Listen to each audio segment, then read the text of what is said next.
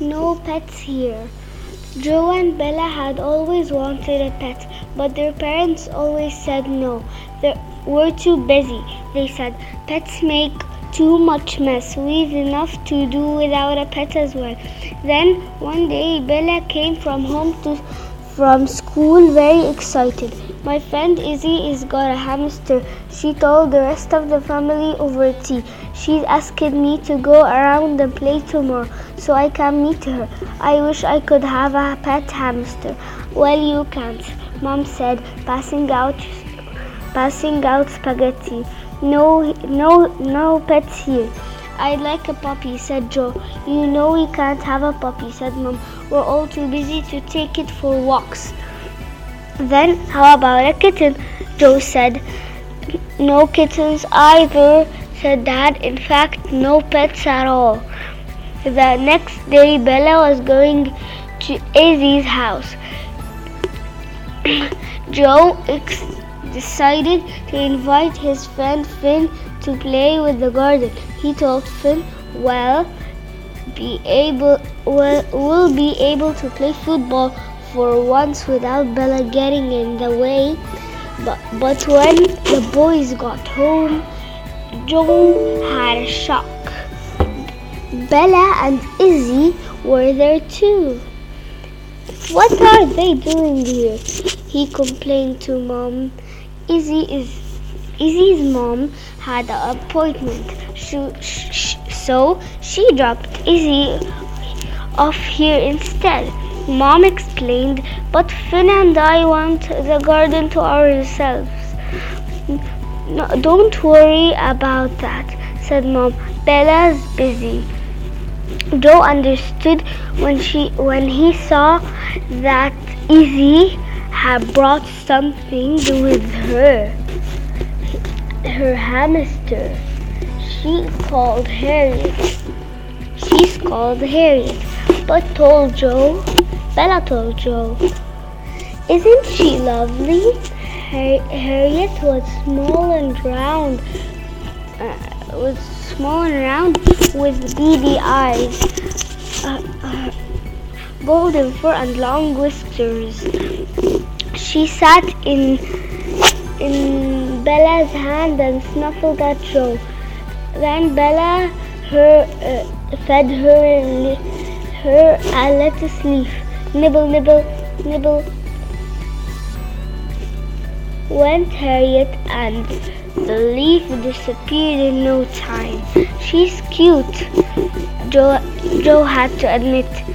Look, she's got a ball, Bella said. Izzy showed them a big see-through ball made of purple plastic. She put Harriet inside. Harriet began to run, and then the ball moved across the floor. You see, Izzy explained, this way Harriet can run everywhere she wants. Just make sure she doesn't escape, Mom said. Mom, if she did, we'd never catch her. Be careful when you put her back in her cage. Joe and Finn went into the garden to play football.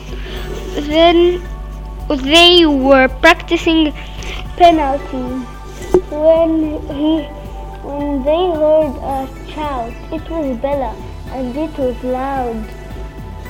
The two boys ran to the house. What's the matter? asked Joe. Harriet's gone, Bella wailed.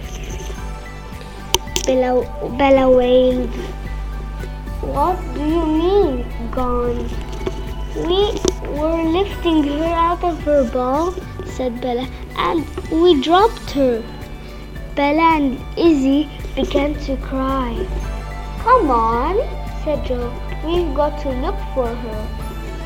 They all got down on their hands and knees. Mom came in to help too. But Harriet must have been scared of all the noise. Don't worry, Mom said. she'll come out when she's hungry. She didn't. Then Dad came home. They all searched again, but they couldn't find her. I am afraid she's gone under the floorboards.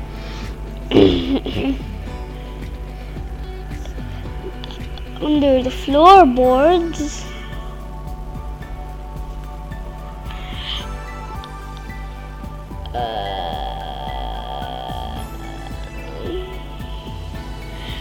Said Dad.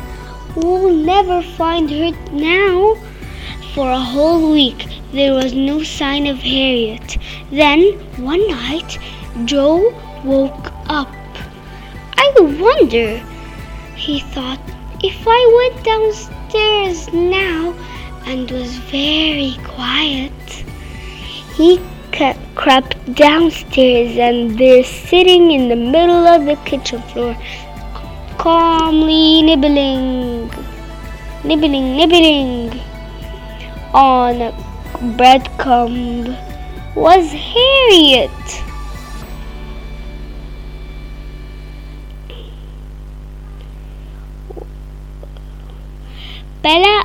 Bella was very happy, and she told Izzy the news.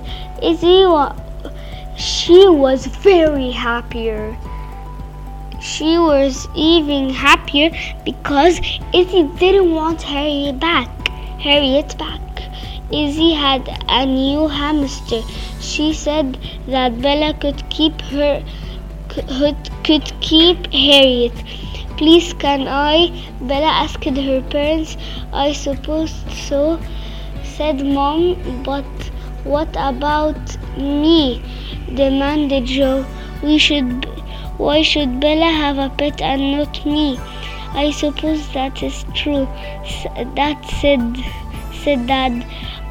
And that's how Joe got a kitten. He called him Casper.